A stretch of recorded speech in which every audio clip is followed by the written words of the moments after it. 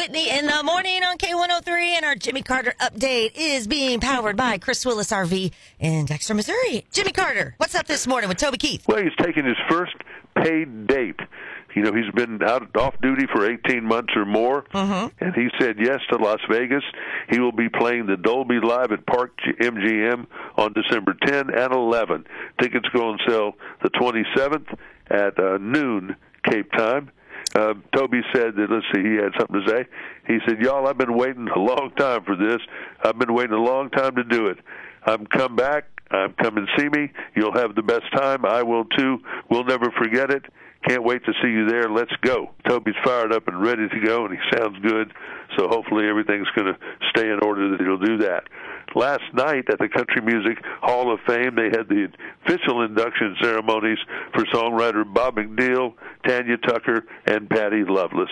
And what they do in that induction thing is, instead of having speeches, they have people come up that are sort of famous singing maybe a couple of your important songs. And with Patty Loveless, I don't know who Sister Sadie is.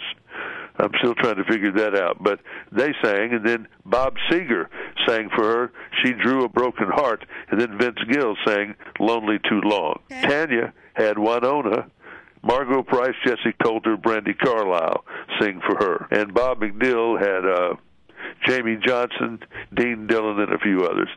Bob McNeil wrote the song Louisiana Saturday Night. That was a good one. Oh, yeah. That's a great song. So nice time for everybody that wanted to dress up last night at the Hall of Fame.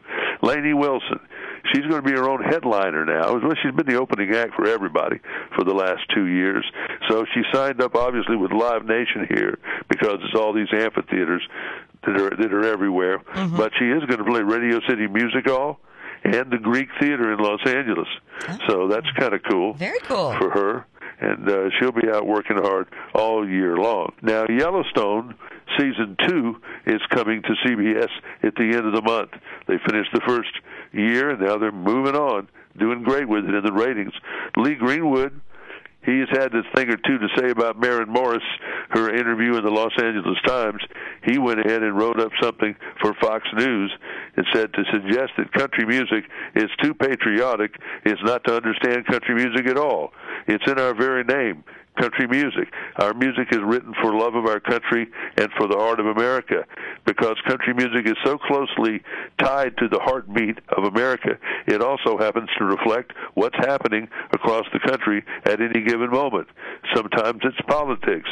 That's why you get songs like Try That in a Small Town and Rich Man North of Richmond, and it just goes on from there. But, you know, the patriotism, that's just, we don't have enough of it, much less have too much of it. I was watching my Alabama-Tennessee game, and CBS jumped right over and didn't do the national anthem. I think they should every game. Oh, Jimmy, sometimes you just got to shake your head and go. You just shake your head and say, because that's always a nice part of the game. They do the flyover, you know, and the bands, and it's part of the pomp and circumstance of the game. It's a real part of the game, is the presentation.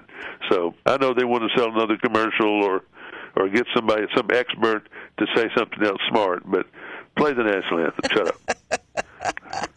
Oh, Jimmy, well, hey, have a wonderful Monday. Thank you. And that is your Jimmy Carter update this morning, powered by Chris Willis RV in Dexter, Missouri. Thanks for waking up with Whitney on K103.